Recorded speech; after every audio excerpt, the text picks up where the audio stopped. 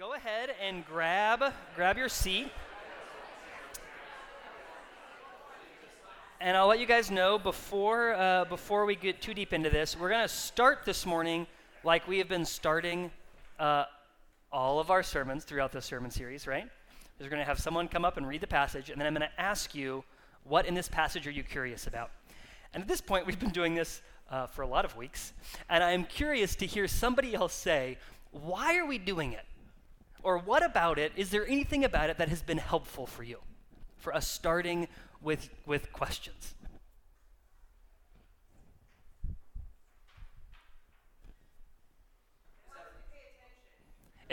Yes, it helps you pay attention. Yes, that is a part of why we do it. Yes. Yes. Right, going through this exercise of asking questions at the beginning of reading the scriptures reminds us that we're not alone in our questions. Other people have questions too. It feels like I'm growing like a curiosity muscle that I don't use very often. Yes. It's a huge part of what this is about, is growing our curiosity muscles. Right? That it's easy to come here and feel like we're watching a show happen. But asking the questions reminds us, no, this is not a show.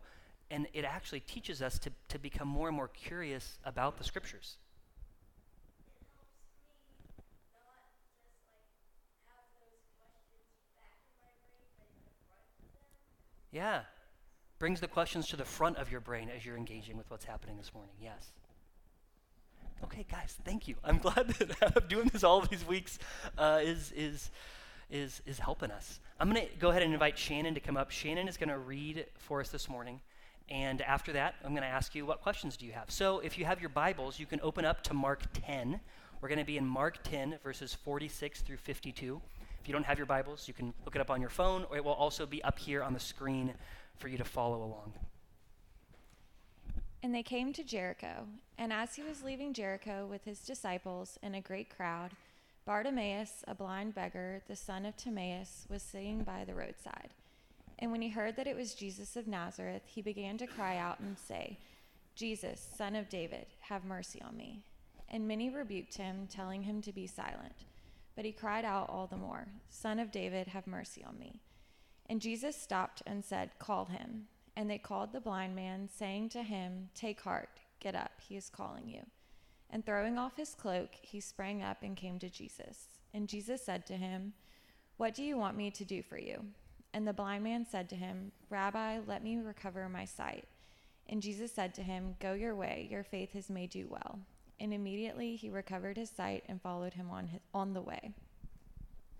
Pray with me. God, we are thankful for your word. Lord, thankful even for the story of this man, Bartimaeus. Lord, ask that you would be speaking to us this morning, that you'd be stirring up our hearts, Lord, in our desire for you through this passage. And we pray these things in Jesus' name. Amen. Okay, so what questions do you have about this passage now that you've heard it read?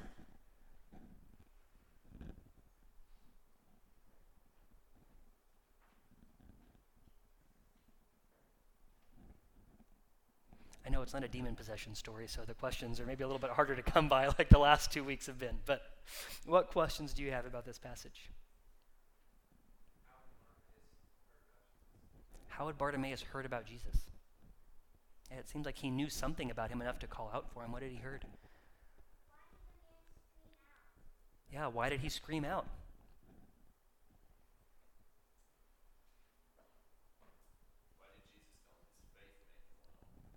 Why did Jesus tell him his faith made him well?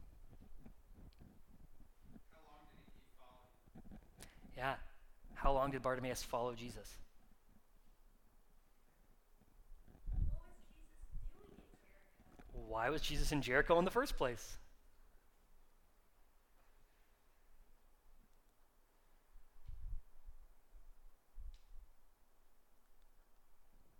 So as we move into this passage, we're gonna really focus kind of in two main areas this morning. We're gonna talk first about desire. What does this passage have to teach us about desire?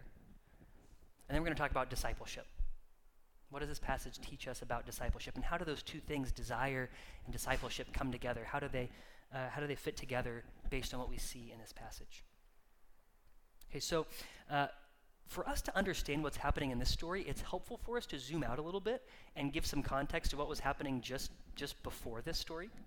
So right before Jesus goes into Jericho, well, really, this whole chapter, Jesus is moving toward Jerusalem. So he's on this journey of going toward Jerusalem for the last time, for his crucifixion and for the resurrection. So he's very purposefully moving toward Jerusalem. And along the way, he's teaching the disciples. He's reminding them about what it means to follow him and reminding them that it's not going to be like what they think it's going to be like. He's reminding them that the kingdom that he's coming to bring is not the kingdom that they expect. It's a kingdom that is going to require him to die. So as they're along this road going to Jerusalem, he has this interaction with two of the disciples named James and John. J and J is how they appear in my notes. So James and John come to Jesus and they ask him, Jesus, will you do for us whatever we ask you to do? Classic, right? So how many times as a kid did you ask that question? They're trying to kind of like corner Jesus into getting what they want. Will you do for us whatever we ask of you? And they were probably teenagers, so that makes sense. Right? And Jesus says to them, he asks them a question. He asks, what do you want me to do for you? Which is not what I expect from Jesus. That he honors their desire for something. Will you do whatever will you do whatever we ask you to do for us? What do you want me to do for you? And that is repeated in the interaction with Bartimaeus. The exact same question. Right? He cries out for Jesus. Jesus has Bartimaeus brought to him, and then he asks Bartimaeus, what do you want me to do for you?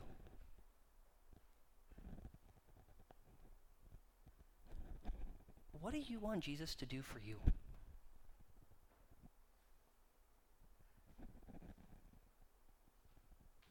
I just want you to think about that for a second. How would you answer that question? What do you want Jesus to do for you?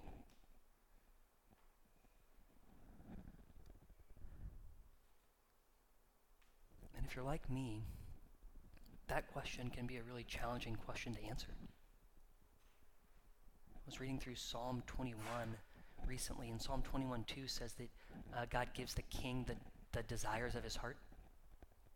And I read it and I thought, God, I don't even know what my desires would be. How would I even know if you gave me what I desire? Because I don't even know what they are right now. But I'm living my life. So often we're living our lives so fast. We're chasing so many things that we forget to stop and remember what it is that we're even chasing after.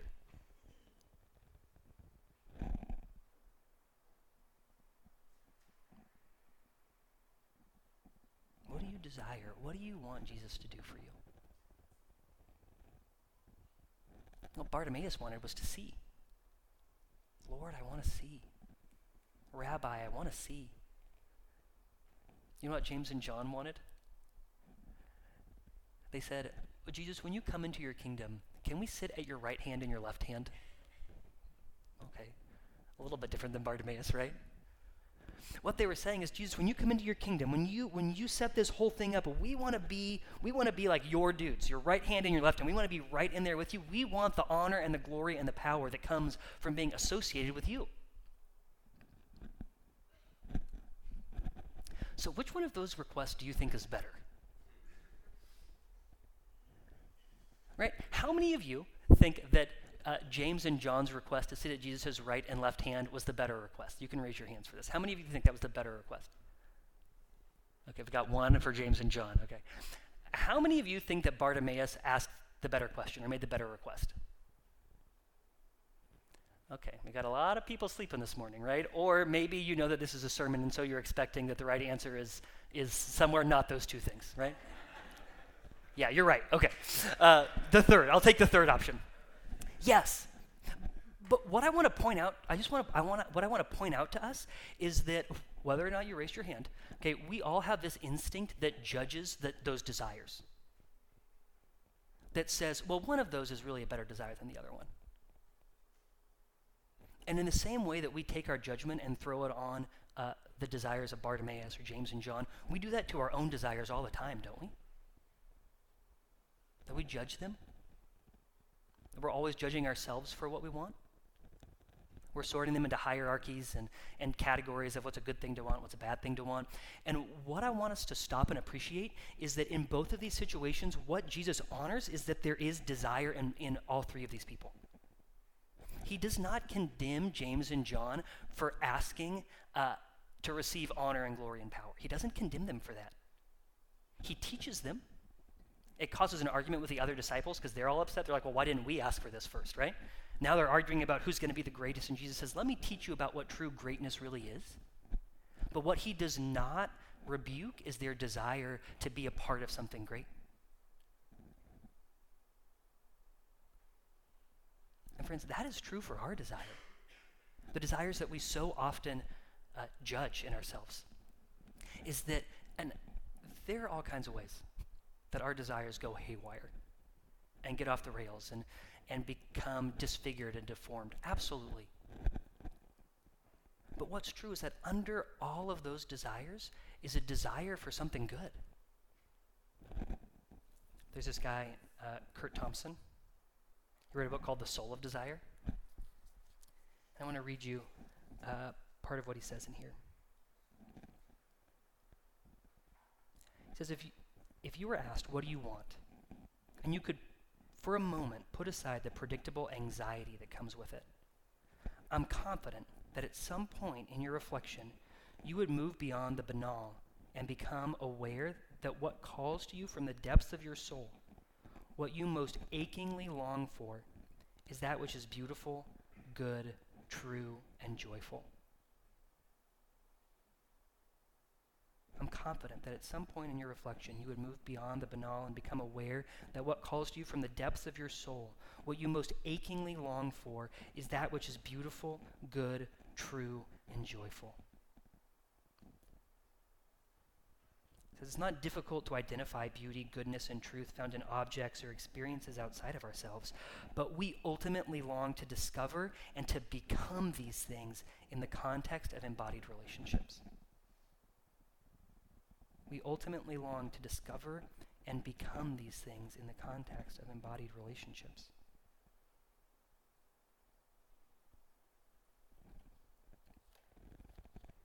That was true for Bartimaeus. That when he said, Lord, I want to see, he was saying, Lord, I want wholeness in my life. I want what you created me for. To appreciate this world and all of its beauty. I want that. I desire that. And James and John were saying, Lord, we want to be a part of something bigger than ourselves. We desire to be attached to the transcendent. Lord, we desire not only to be a part of something glorious, but we desire to be made glorious. And you know Scripture honors that desire? Paul tells us we are all being transformed from one degree of glory to another. That's Jesus' delight and desire for us, is that we would be transformed more and more into the glorious beings he's created us to be. Friends, that is true for your desires. That when we're snorkeling in the ocean of our desire, it's easy to judge them. But if we were to strap on the scuba gear and go way deep, do a deep dive into those desires, what we would find is that for all of us, at the very bottom, that all of our desires are driven by our desires for what's true, for what's beautiful, for what's good, our desire for joy.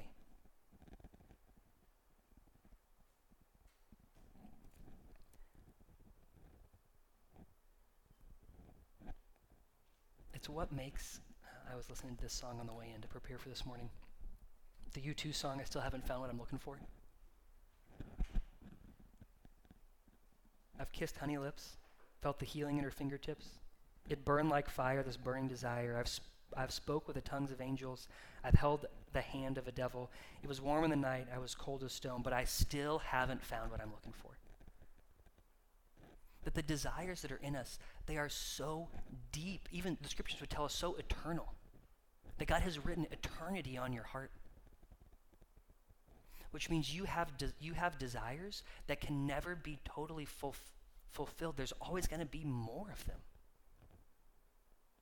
And that what that points us to is that the truth and the beauty and the goodness and the joy that we're looking for, that we were created for, is beyond what we can touch and feel and experience. It's beyond any object that's been created in this world, that ultimately those desires point us to the one who is himself eternal. That the desire to experience beauty is the desire to be connected to the one who is himself the definition of what is beautiful. To be connected to that, and then to have him find us beautiful.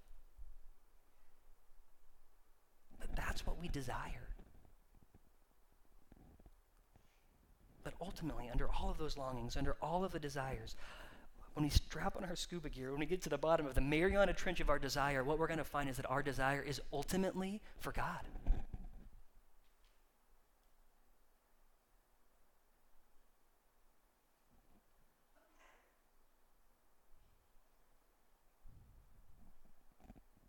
And what that tells us is that our desires are a good thing.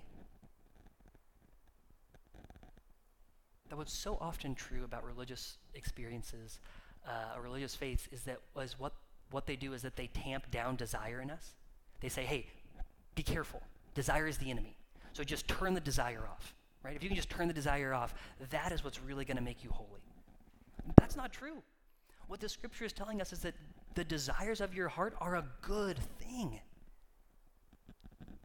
But ultimately, where they come from, they point you, they're a compass that point you back to the fact that you were created to be in relationship with the God who is true and beautiful and good. So faith isn't about us tamping down our desires or turning them off. It's about being attuned to what those desires are really for.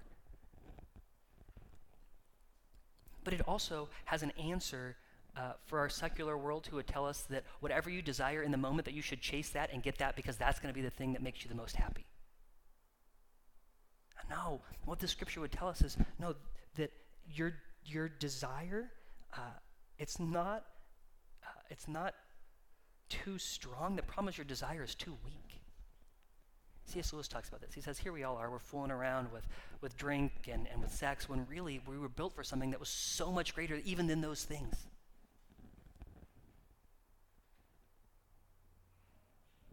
So what do you want Jesus to do for you?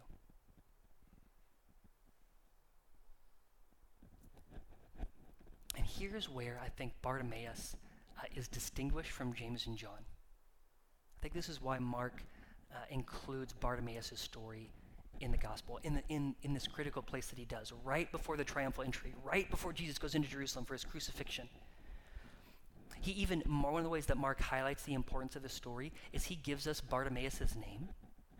Nowhere else in Mark's gospel do we get the name of someone who Jesus healed, but we get it here. That Mark is using a highlighter, and he's saying, hey, pay attention here. Pay attention to what Bartimaeus is asking for.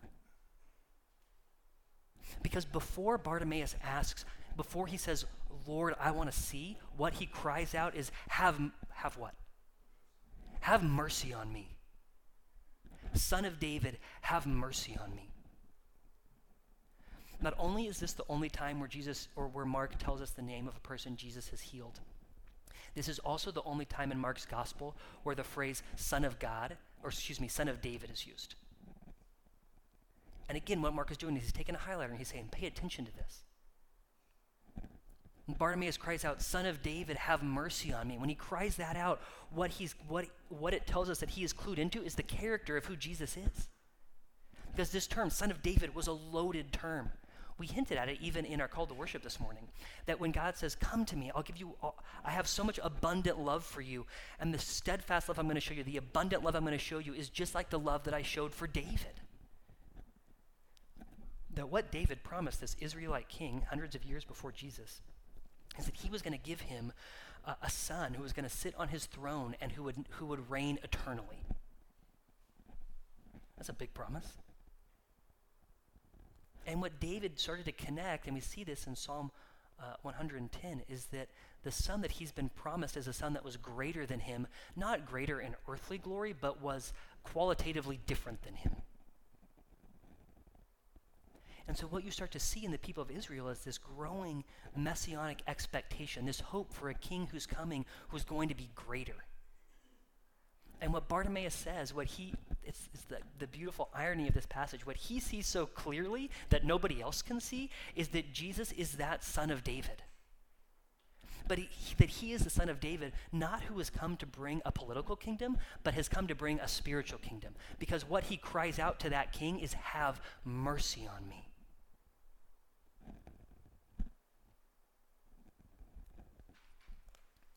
Do you guys know the difference between mercy and grace? I will tell you, I really struggle with it, okay? I had to look it up this week to remind myself what the difference is. Mercy is crying out to God, God, do not give me what I deserve. And grace is calling out to God, God, give me what I don't deserve. Do you hear the difference there? Mercy, don't give me what I do deserve. Grace is, please give me what I don't deserve. And what Bartimaeus cries out for is mercy.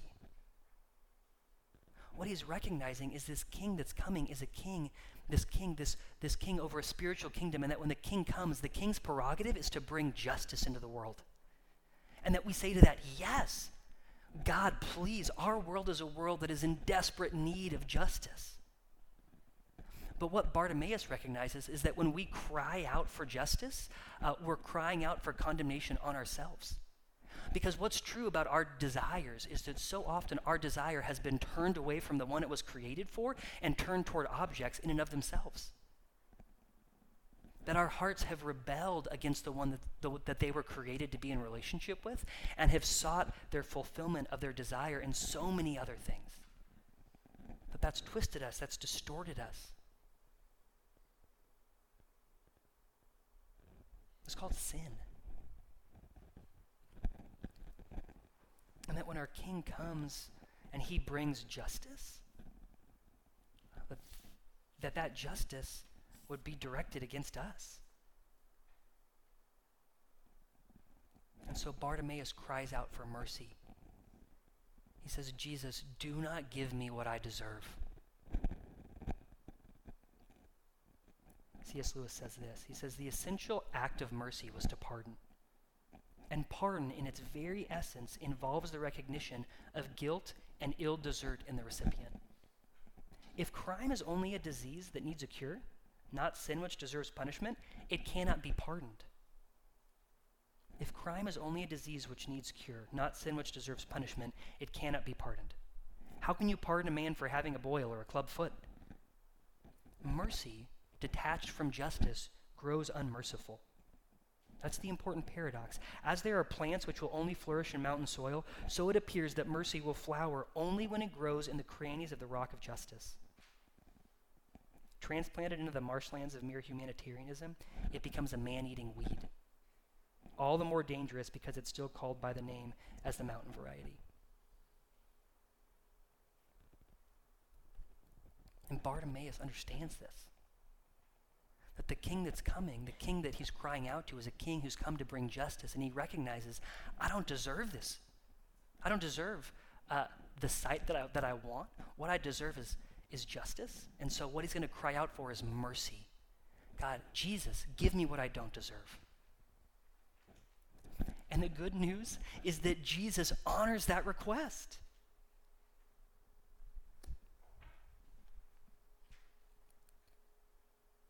Jesus, Son of David, have mercy on me. And many rebuked him.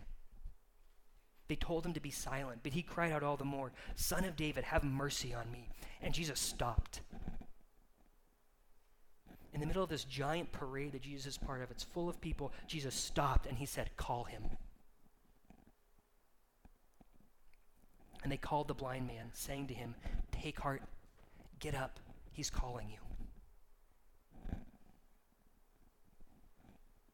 That all the people who were trying to quiet this man down, Jesus looks at them and he says, don't quiet him down, you bring him to me. He honors the cry for mercy. Take heart, get up, he's calling you. And throwing off his cloak, he got up, he sprang up, and he came to Jesus. That when we encounter the mercy of Jesus, that all that we can do is get up and run to him and say, yes, Jesus. And then Jesus meets him with grace. What do you want me to do for you? The blind man said to him, Rabbi, let me recover my sight. Would you give to me what I don't deserve? Jesus said, go your way. Your faith has made you well.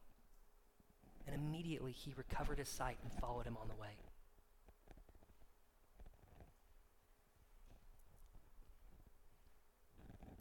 What is most true about the character of our Jesus is that he delights in showing mercy. He loves to do it. And so when Bartimaeus cries out, have mercy on me, Jesus says, yes, that is in fact the very reason that I have come, is to show you mercy. I delight, I desire to do that. Friends, do you know that is true for you? That in your life, what your Jesus desires and delights to show to you is mercy. That the very places that you want to push away from him when you sin and you think, I've told myself I would never do that again, and here I am again, and you're ashamed and you want to withdraw and cover your face and hide. Jesus says, no, that's exactly the place I have come to be with you, to have mercy on you in that place. He delights in it.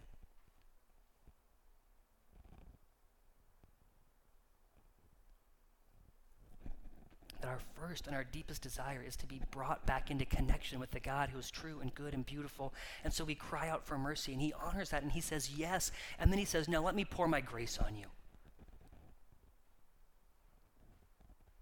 And we work that out, guys, in the process of discipleship.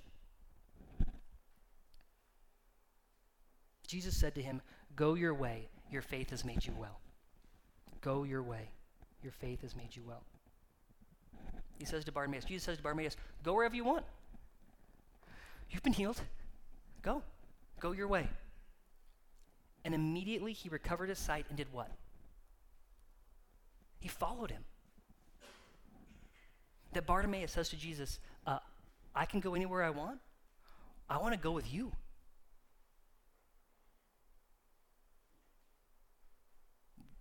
Why? It makes me think of this scientific phenomenon called imprinting. So there are these, it happens with ducks mostly, okay? Canada geese especially. They're the kind of ducks that as soon as they're born, they leave the nest almost, as soon as they hatch, they leave the nest almost immediately. And so there's this biological mechanism that God built into them. And what happens is that as soon as they come out of the egg, the first thing they see is they fixate on it. They become attached to it. And they go wherever it goes. So there's this guy, he's kind of famous for these experiments with these ducks. I gotta find his name here in my notes. Konrad Lorenz. Okay, so whenever Konrad Lorenz is like pictured in scientific books or in these experiments, it's always with ducks following him. Because he would be there, he was doing all these experiments on these ducks or with these ducks, and when the ducks would come out, he'd be the first person they would see, or sometimes the first thing they would see is his boots. And so these ducks would follow the boots wherever they would go. And for these ducks, it happens kind of subconsciously. Okay, but for Bartimaeus, basically what I'm trying to say is Bartimaeus imprints on Jesus, okay? Think about this. This man has never seen before in his entire life, and when he opens his eyes, what's the first thing that he sees? Jesus. That he opens his eyes, and he is looking into the eyes of Jesus. It's the first thing in his entire life that he sees. And what does he see in Jesus' eyes? He sees mercy. He sees grace. He sees compassion. What he sees in Jesus' eyes is that he is desired. That before he had the eyes to see it, Jesus was looking at him with eyes of desire. Before the foundation of the world, Jesus was looking at him with eyes of desire. And the first thing that he sees, metaphorically when he opens his eyes, is the eyes of Jesus looking at him with all of that desire and all of that love and all of that mercy and all of that compassion. And so he says, I want to go with you. I'm going where you're going. That's discipleship. It's kind of a churchy word, right? Discipleship is about, really it's about becoming. It's becoming like someone. Anybody who's becoming like someone else is on a journey of discipleship. Like there is this book the Walter Isaacson biography of Steve Jobs. Came out several years ago. I don't know if any of you read it, but it's all about Steve Jobs. And it became this massive hit in the tech industry. And what you started to see afterwards is that all of these tech entrepreneurs started to be disciples of Steve Jobs. Like Elizabeth Holmes, the woman who started Theranos and recently got put in jail for it, but that's a different story, okay? She's this tech entrepreneur. She started wearing black turtlenecks and acting really bossy, and like she knew what everybody needed and wanted because she was trying to become like Steve Jobs.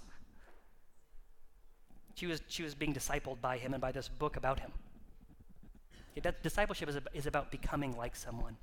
That when we are following Jesus, we are becoming like him. But we're becoming like him. It's so easy to think about discipleship or our growth or our maturity as Christians as this purely intellectual exercise. If I could just get a little bit more information in my head, if I could just read a few more books that would teach me the right things to believe about Jesus, then I would mature as a Christian. That's not true. Now, knowing true things about God, that is important because it helps you know and love what is true and good and beautiful because you see what's true and good and beautiful about God. So it's important, but it is not sufficient. That is not maturity. Maturity is not knowing facts about God. Maturity is not even behavior management. It is not ultimately about editing the way that you're living. No, maturity is about having our desires disciplined by Jesus. That what's true about you when you come to Christ is the scriptures would tell us you're given a new heart. That's true about you. That what you most desire in your life is the God who is good and true and beautiful. That you are no longer in rebellion to him. You have received mercy, and that mercy has so captivated you. What God has done is he's given you a new heart, and that what you most desire is to follow after that God, to be made like him, to participate with him. That's true about you. And the rest of your journey of discipleship is you disciplining, working with the Holy Spirit to discipline that desire. See, we often think about discipline and desire as contradictory things. That's not true at all. Anybody who is great at what they do knows that is not true. That what discipline does is it draws out our potential and stewards it into all that it could be. That's why, as disciplined as I can at times be, no amount of discipline could ever make me a great NBA player. The potential is not there, right? I could spend all my time practicing. It's never going to happen. That potential is not in me. That the discipline that we apply to our lives and to our desire, it's got something to work with. It's this new heart. And discipline is taking those desires and understanding how do we live in light of what is most true about us. So how do we do that? So many ways. One of the ways we do it is by what we do here. When we're here together, one of the things that we are doing is we're disciplining our desire.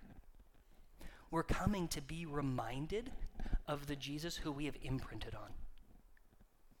That when our spiritual eyes were awakened, that what we saw is the Jesus who desires and delights in us. And this is a place once a week where we're reminded that that's true. Where we sing about it being true. Right? Prepping today by listening to the U2 song, maybe think about being at a concert. Right? If you just like imagine being at a U2 concert and having them play I Still Haven't Found What I'm Looking For, and everyone's singing along.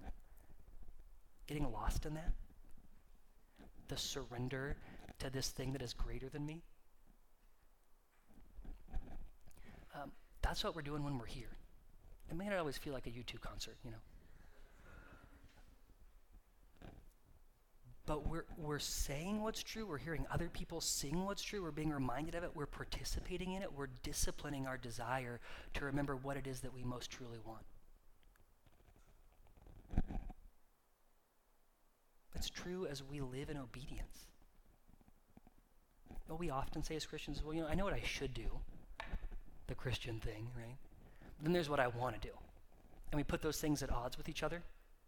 And so our obedience becomes this grudging, okay, I'll do the thing Jesus is asking me to do. Does anybody else ever experience that? Okay, somebody else is with me this morning, right? Now, that's so often the way that we can approach obedience. And what this scripture is telling us is what Bartimaeus does is what's most true about our hearts. That do you know that what you most desire, if you were in Christ, what you most desire is to be obedient, to be made like him. That's true about you. So this is not this false dichotomy between this thing that I want and like doing the Christian thing. No, the promise of the scriptures is that as you walk in obedience, as you are following Jesus, what's true is that you come more alive to those desires and find that being obedient is what you truly want.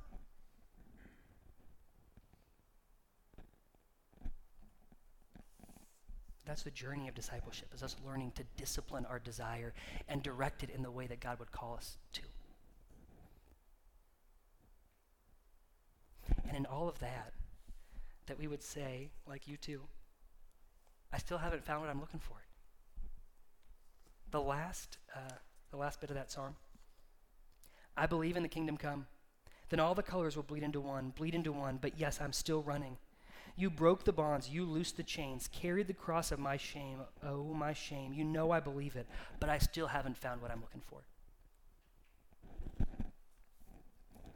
But what they're pointing out to us is that our journey of discipleship doesn't dim our desire, it actually stokes the fire of it. That as we grow and age and mature in Christ, that what becomes more and more true about us is that our desires grow. And the pain of those unmet desires can be very real, even more real than when we came to know Christ initially. Yes. Because the place that we are going, the place that we are destined for, is the place where we will be face to face with our Jesus. And on that day we will say, I've found what I'm looking for. That I've been found in the one who is the one who came looking for me. Let me pray for us. Father, thank you. Thank you that you delight in us, Lord, that you desire us. We pray that you would discipline our desires, Jesus, and that you would teach us to delight in you as you delight in us. That we would desire you, God, that you would fan it into flame, even as we worship this morning, knowing that you are first the one who has desired us. And we pray these things in Jesus' name. Amen.